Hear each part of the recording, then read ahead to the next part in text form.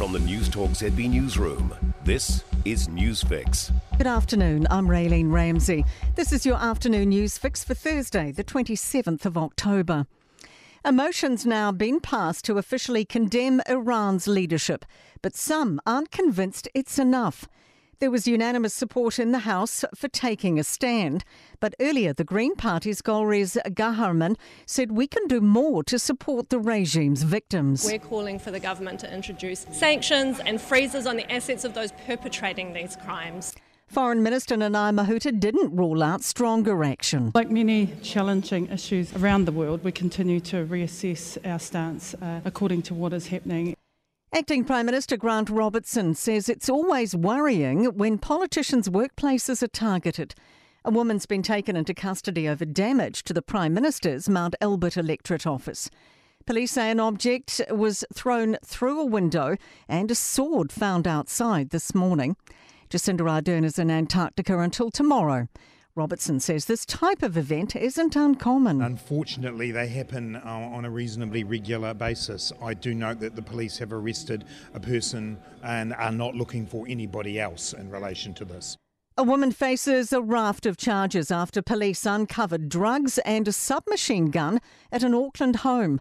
A search unveiled a large amount of LSD and GBL, also called liquid ecstasy and fantasy. Chelsea Daniels has more. Police also found smaller amounts of meth, cocaine and cannabis and ammunition, stolen goods, a submachine gun and about $25,000 cash. It says police investigate a drug syndicate with ties to the headhunters. The 32-year-old woman is due in the North Shore District Court. 2 public hospitals are so short of radiology staff, they've lost their accreditation. The international accreditation's been suspended at Palmerston North and Southland hospitals. Both hospitals are still performing MRI, CT, ultrasound, plain X-ray and nuclear medicine scans. Nick James reports. A spokesperson for Health New Zealand says it has confidence staff can still safely and effectively provide care. They say in a perfect situation they'd fully staff the departments, but there is a worldwide shortage of health professionals. Auckland Mayor Wayne Brown's announced Ōrākei Ward Councillor Desley Simpson will be his deputy mayor. Brown says Simpson's admired for her integrity, professionalism and loyalty. She maintains the greatest support for her own community of any councillor on the governing body, having topped the poll with nearly 25,000 personal votes. Simpson says it's a great honour. And it's my real privilege to work with Mayor Brown and make sure that we have a positive team of elected members that make decisions, get on with the job and fix Auckland. New Zealand's been named one of National Geographic's top adventure destinations for 2023.